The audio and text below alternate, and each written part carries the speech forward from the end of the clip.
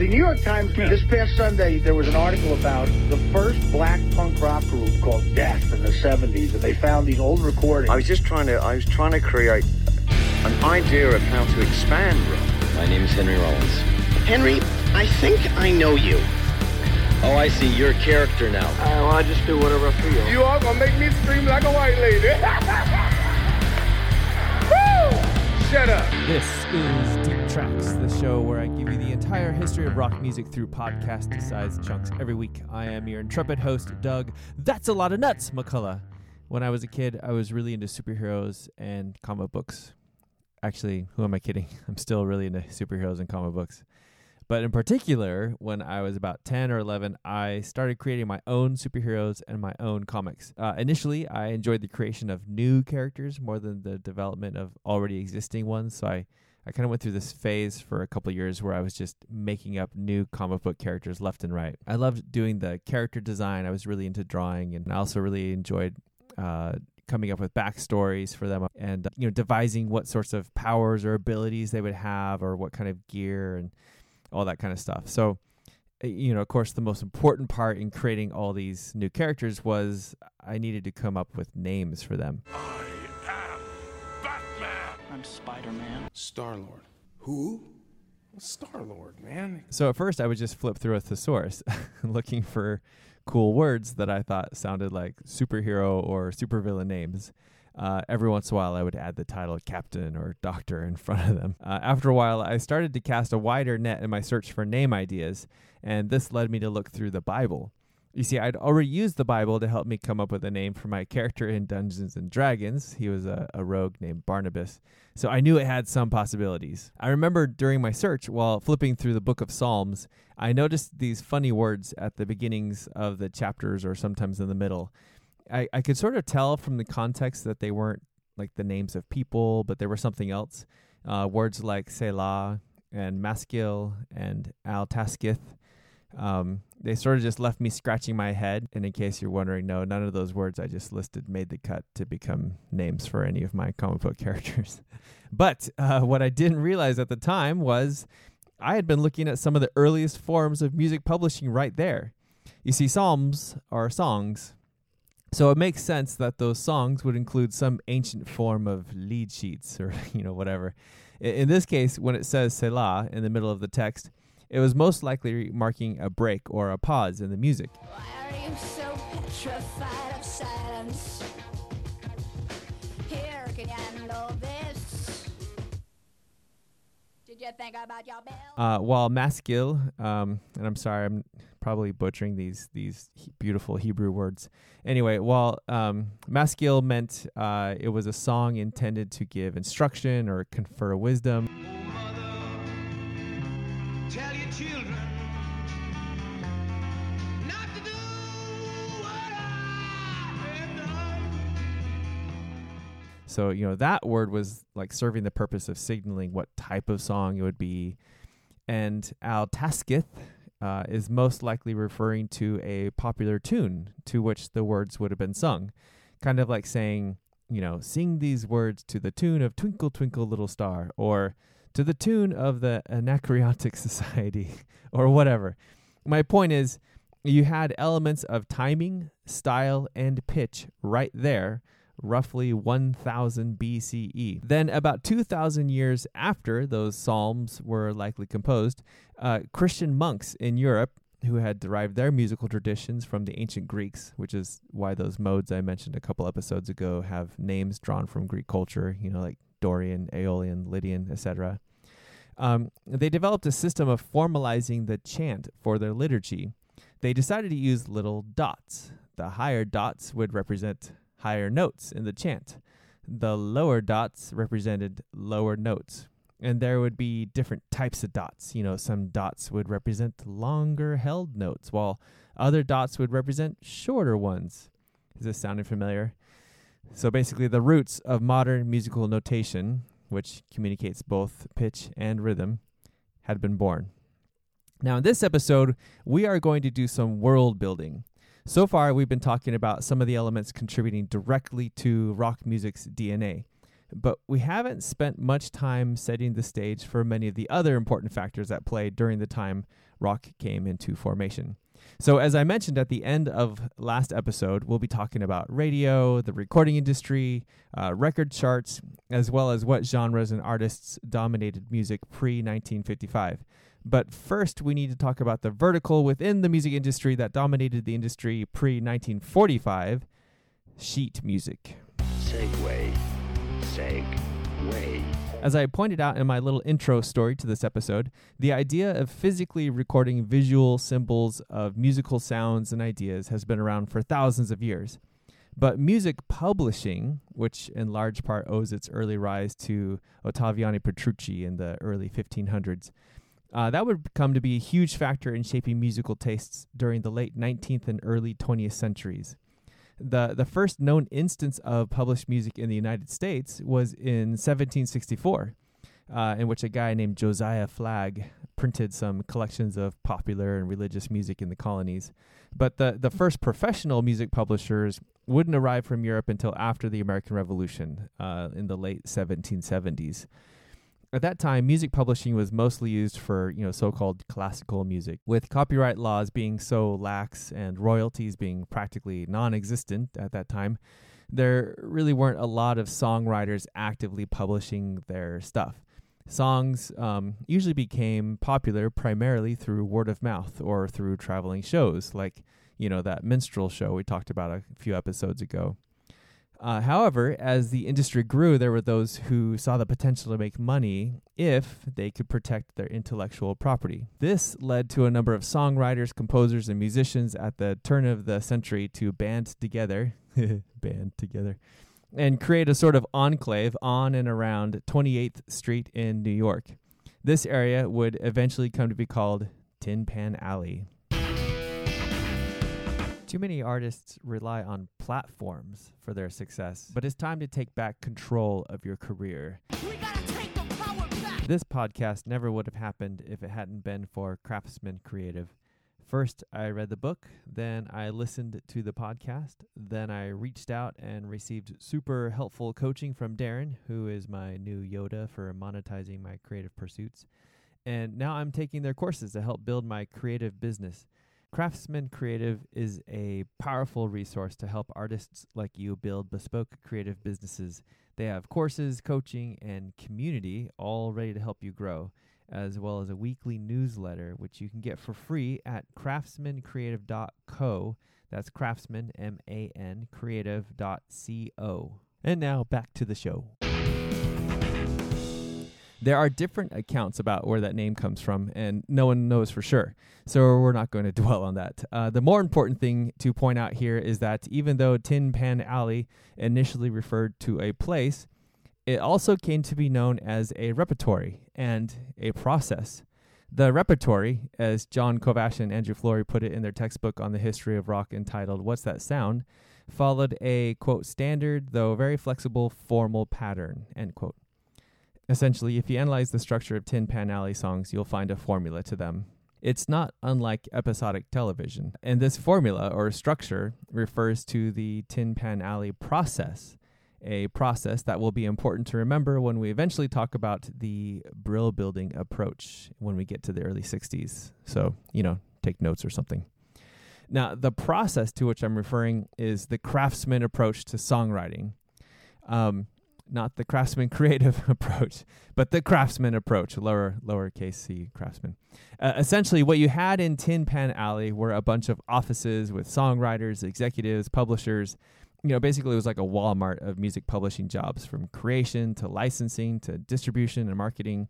It was a very, assembly line approach to songwriting. These weren't blues artists singing about hard times or daily life, and these weren't country artists memorializing folk traditions or bearing their souls through song. These were craftsmen assembling products to fill a specific order. So again, referring to What's That Sound?, the Tin Pan Alley repertory was, quote, unified not only in the way it was structured, but also in the way it was marketed. In rock music, the basic unit of trade is a specific recorded performance available on a record, tape, CD, MP3, or other format. But in the Tin Pan Alley era, the basic unit of trade was the song itself, not a specific recording of the song. End quote. I'll quickly insert here that I had a personal experience that may illustrate this differentiation somewhat. During my undergrad, I won a composition competition in which a piece that I wrote would be performed by the Omaha Symphony Orchestra. It was actually an amazing experience for me as a young college student to hear my music performed by a professional orchestra in one of their concerts. And the concert was recorded, a copy of which was given to me for personal reference after the show. However, if I wanted to use the recording for anything other than my own personal usage, I had to get written permission from the orchestra because while I owned the rights to the music, they owned the rights to the performance of that music. So there's that differentiation you see there between the rights of the music itself, but then the rights of the performance of the music. The rights to publishing the music or recording the music as opposed to who writes the music. It gets really messy.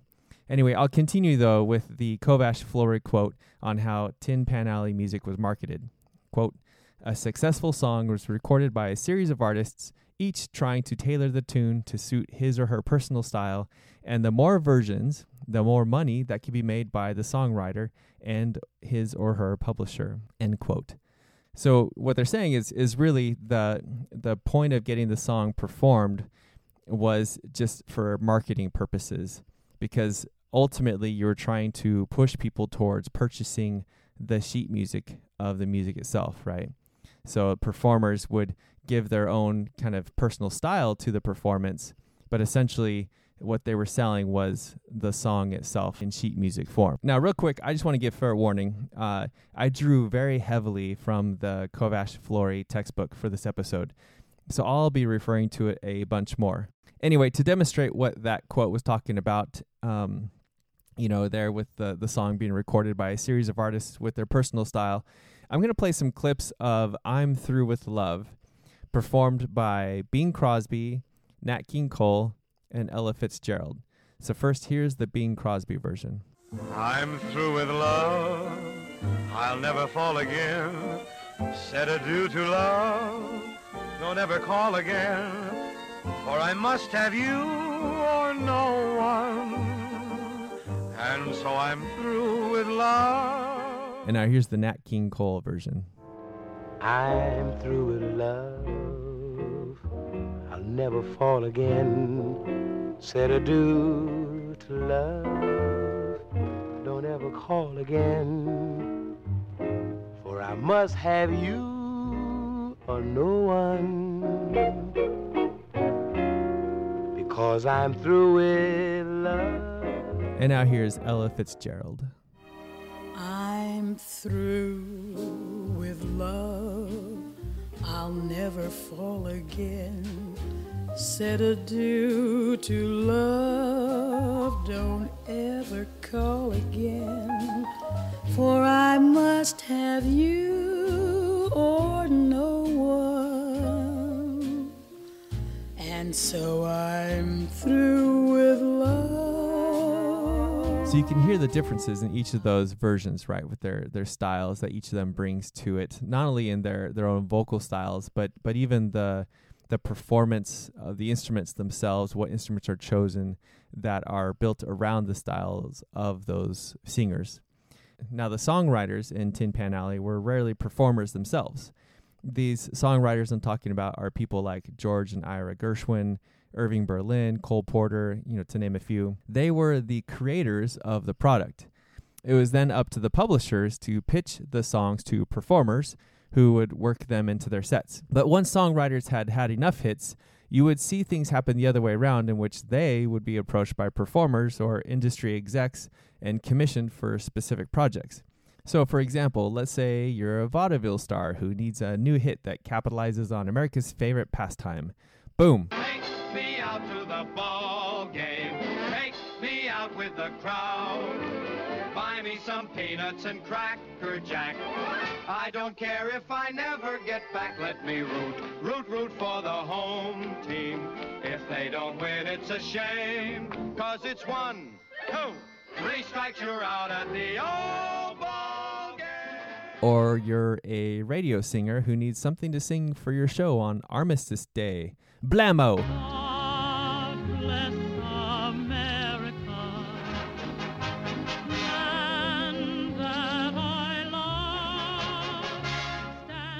Or you're a movie producer who needs a holiday song for a musical starring Bing Crosby? Shazam!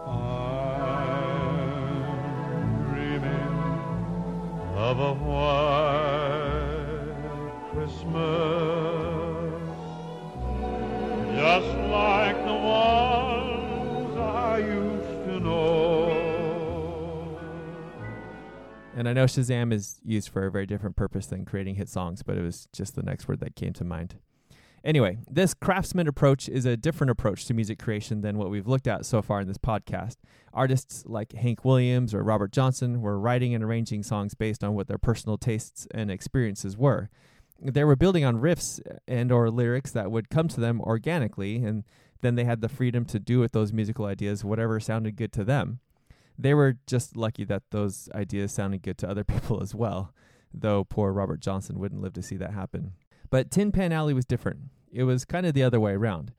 You didn't create something in the hopes that it would fill audience needs. You were often given the need first, and then you crafted a song to fill that need. Even if you weren't commissioned by a specific performer or filmmaker for a specific occasion or movie, it was still a very top-down approach to music creation because there were always the publishing execs who were telling you what would sell and thus what to write. You weren't always allowed the freedom to just get up in the morning and follow your muse, and whether it was a song idea that interested you personally or not, that was irrelevant. You had to come up with something. The guys who wrote Take Me Out to the Ball Game had never been to a baseball game in their lives. A White Christmas was written by a Jewish man. Personal experience and preference meant nothing. Only results. Now, before anyone thinks I'm trivializing Tin Pan Alley, I will point out there is something to be said about that sort of skill. They're not just artists, they're artisans. They may not be breaking molds or moving the art's evolution forward, but they are people who have mastered the craft and can mold it and manipulate it according to whatever the situation demands. Composers like Haydn and Mozart functioned primarily under a very similar directive. They had their patrons who would say, something like, "I'm totally throwing a party this weekend for the Duke of Awesomedom, and I need something to impress him while he's here. Write me something fun that will show how rich and amazing I am. Oh, and dedicate it to me so he'll think everyone likes me." I don't know why I made him a surfer, but anyway, then the composer would go and throw together a string quartet or some other chamber ensemble piece, and then the 18th century's version of session musicians would rehearse it real quick and then perform it. Many of those composers, Mozart in particular, chafed under this system, and the fact that we find so much complexity and genius in their compositions is probably really just a sign of them trying to combat the boredom of fulfilling another dumb request from whoever was paying their bills. But it's not all drudgery. As a composer myself, I've had some experience in this realm. While I was in college, I once co-wrote a bunch of music for a musical stage play that was a spin on the epic of Ramayana in a film noir setting. So the writer/director wanted the music to be a mixture of old big band and jazz with Indian ragas. And I had a blast combining those musical traditions together into some, unique hybrids. Another time I wrote some music for a musical production in Florida in which almost every song was a different style of music. So I was writing stuff that had to sound like funk, polka, blues, pop, and so on. It really stretched me as a composer in ways that I wouldn't have thought to do on my own. Recently, though, I was able to indulge in a project that came my way that also hit on some of my other interests. So I've been able to do a couple of intro tracks for Level 1 Geek, a tabletop gaming Twitch stream. The most recent of which was for a Nordic mystery horror game called Vaesen.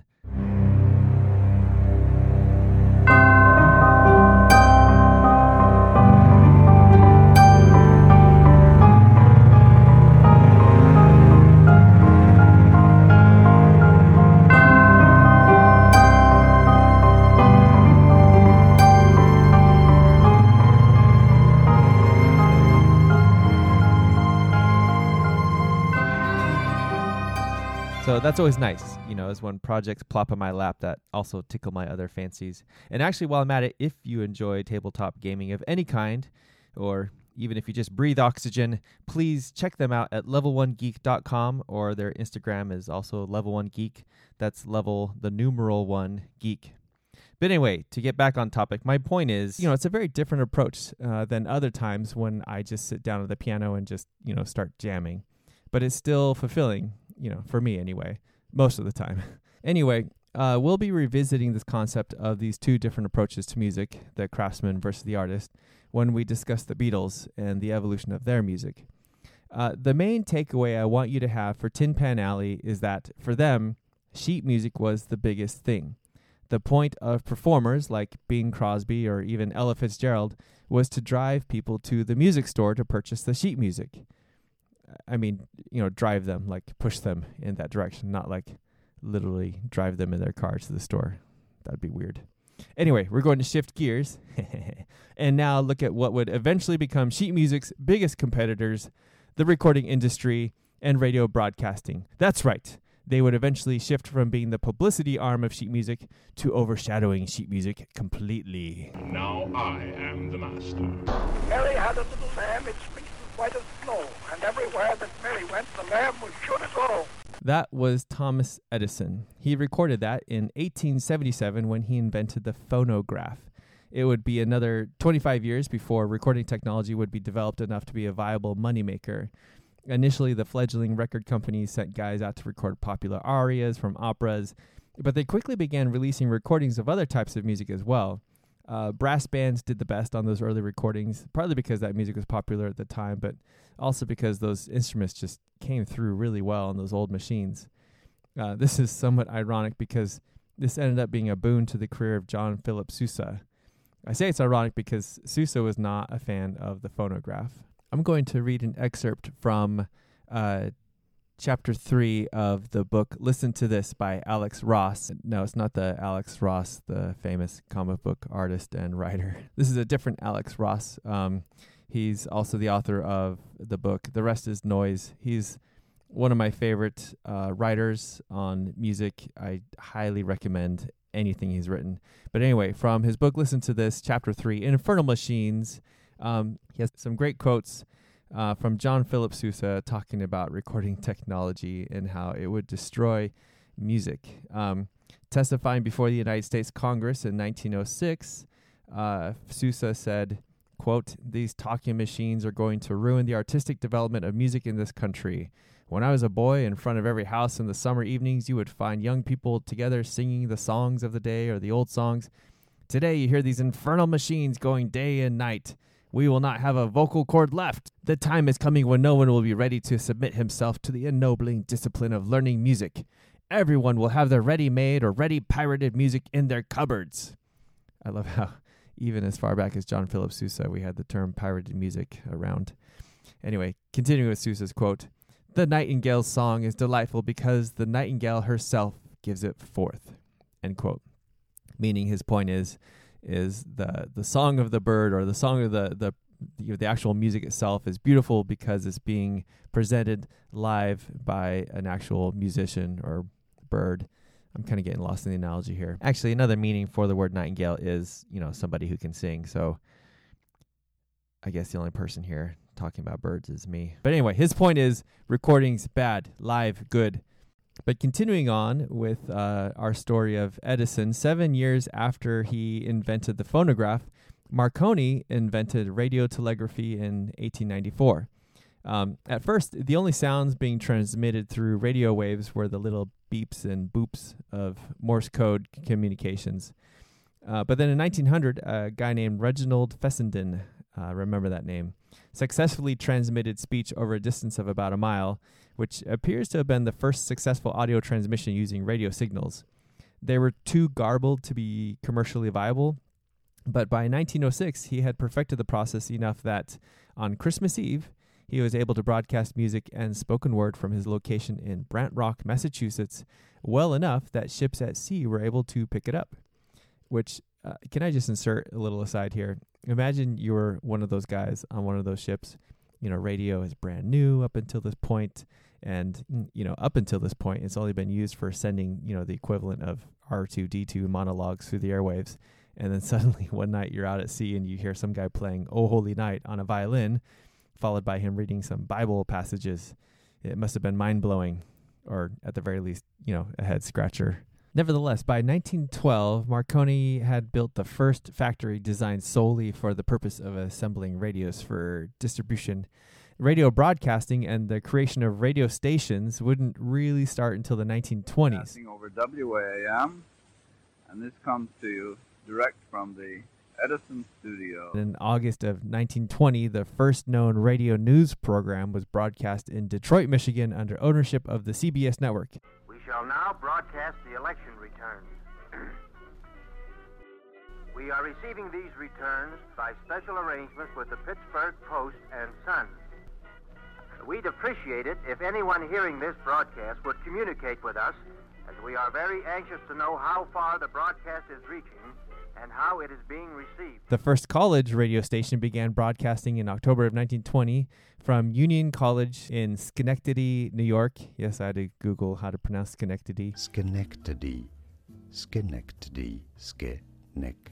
And this was under the personal call letters of Wendell King, an African-American student at the school. Also in October 1920, that same station in Schenectady, I can't say that name enough, aired what is believed to be the first public entertainment broadcast in the United States, a series of Thursday night concerts initially heard within a 100-mile radius and then later for a 1,000-mile radius. In November 1920, it aired the first broadcast of a sporting event. There's a fair lead. He's edging off a little farther. Here's the pitch. A fast grab, and he hits the long one way back to the right field. It may be in. Is a home run over the right field fence. Lou Gehrig with a home run. So the one thing you may have noticed that hasn't been played over the radio yet is a record. You see, initially records and radio were two completely different, disconnected spheres. If you listen to the radio, it was understood that you were listening to a live performance. This was a large reason why Nashville became Nashville. The Grand Ole Opry, which first went on the air in 1925 under its original name of Barn Dance, would be bringing in musicians every week to do live performances on his show. And so with all these country and Western musicians coming and going all the time, you started to see an infrastructure build up in support of that. Guitar shops, instrument repairs, sheet music, and paraphernalia, etc. That's how that city became the mothership of country Western. And even when, out of necessity for some smaller, poorer stations, pre-recorded material was played over the air, it was generally frowned upon and even seen as dishonest. So if you were in the mood to listen to some music while entertaining guests, you used your record player. But when the family sat down to enjoy a show together, they would sit around the radio.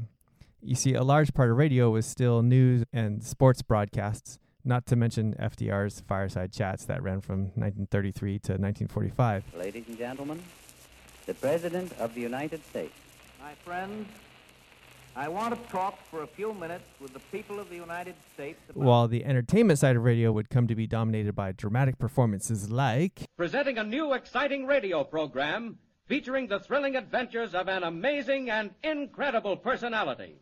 Faster than an airplane, more powerful than a locomotive, impervious to bullets. Up in the sky, look, it's a bird, it's a plane, it's Superman! A fiery horse with the speed of light, a cloud of dust, and a hearty Hi-Yo Silver, the Lone Ranger. I say, do you still think it's a meteor, Professor? Metal casing is definitely extraterrestrial. Cylindrical Just a minute. shape. Something's happening. Ladies and gentlemen, it's indescribable. I can hardly force myself to keep looking at it. It's so awful. The eyes are black and they gleam like a serpent. The mouth is that's kind of V-shaped with saliva dripping from its rimless lips. It seemed to... That last clip from those different shows was from Orson Welles' infamous War of the Worlds, broadcast in 1938, which supposedly caused mass panic when many radio listeners believed it was real. Though I'll include in the show notes a link to an NPR article that sheds some light on that legend. Now, despite all of that, one of the most important things to know about radio's impact on music during those early years is that it helped create a national audience and break up the regionalism of music. I've mentioned regionalism a little bit before in this show.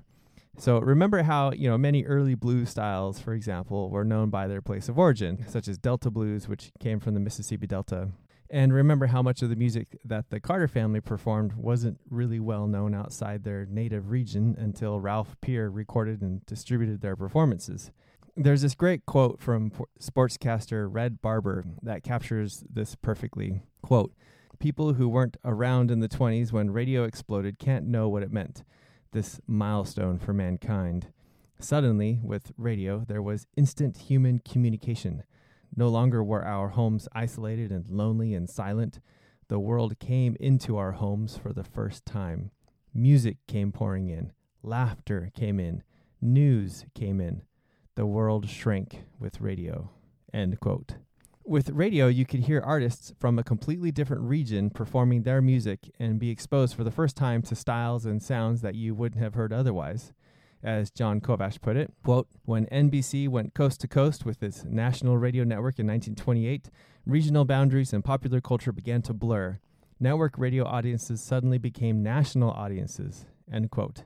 This new creature called national audience will be a huge factor in rock music's birth. But Kovash also points out that, quote, "Especially important to the history of popular music is the way some pop styles became national while other styles kept their regional identities. To a great extent, this can be attributed to the programming of the networks. The mainstream pop music of Bing Crosby, the Andrews Sisters, the big bands, and later Frank Sinatra were heard frequently on network radio. Country and Western and rhythm and blues were not." End quote. There's a reason for this. Continuing with Kovash, quote, "The mainstream pop played on network radio during the 1930s and 40s was directed at a white, middle-class listening audience. Music that business people thought might appeal to only low-income white or low-income black listeners, rural or urban, was mostly excluded or at best given a marginal role in radio programming. Since country and western and rhythm and blues were considered music for such low-income listeners, these styles were not often programmed on network radio. As a consequence, they retained their regional distinctions." End quote. The rise of radio networks would be a large factor in what music would reach this new national audience. Even if your station had the ability to broadcast farther than it actually did, radio stations couldn't just blast their signals into the world willy-nilly. There were regulations within the U.S. for how far and wide certain stations could broadcast their signals.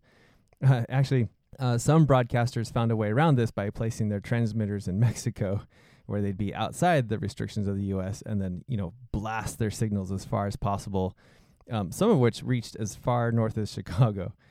But then at night, while many radio stations ended their programming for the day, other stations, super stations, had the rights to boost their signals while those sleeping stations would pull theirs back. So the way that regionalism was impacted by radio was even affected by what types of licenses different radio stations had. If you think about how the output of recording artists is influenced by what they're exposed to and raised on, then these broadcasting licenses even had a direct impact on what type of music the next generation would be creating.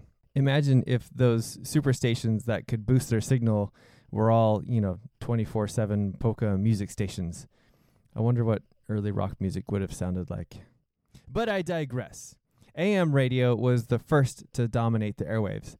That guy I mentioned earlier, Reginald Fessenden, was one of two guys to whom the invention of AM radio is attributed, with Lee DeForest being the other guy.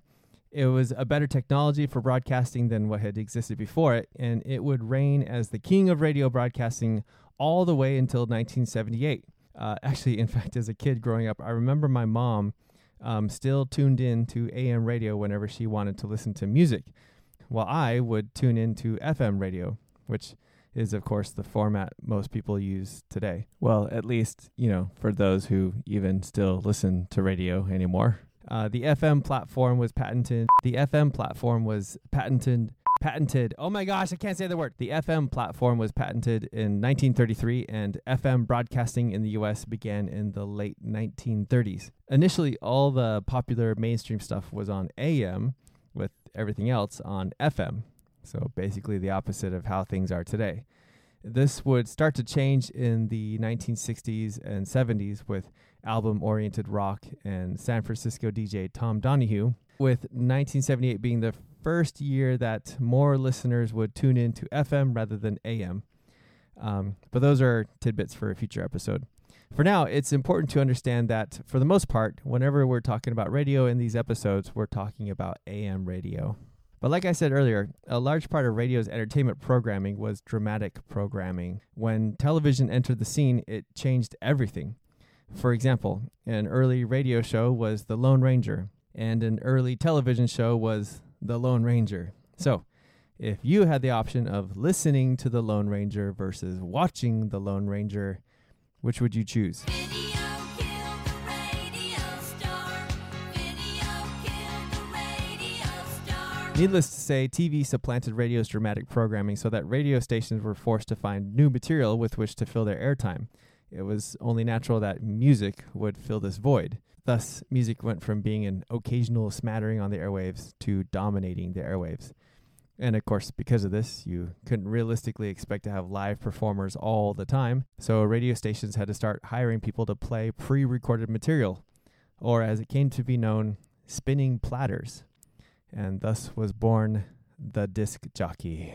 However, we're going to end things there for today. Next time, we will pick up where we left off, and we will discuss the birth of the American DJ, as well as Billboard and record charts, and a few other things that we need to discuss before we can finally get to the birth of rock. Until then, feel free to... No, don't feel free. I demand you go to my website. Check it out. See my newsletter. Subscribe to my newsletter. Also, feel free to check out my Instagram. It's Deep Tracks Podcast, as well as you can go to my Facebook page, which is also Deep Tracks Podcast. You can support the show by telling your friends, liking, subscribing, downloading, writing me into your will, all kinds of stuff. Thank you so much for listening. And here, I'll try some sign-offs here real quick. Let's see off the top of my head. Thank you, and keep on rocking. No. How about you are the real rocker? Oh, this is horrible. Okay, wait, hold on. Let me think. You are the one who truly rocks. No, wait, no, I can do better. You are the role in my rock. No, okay, wait.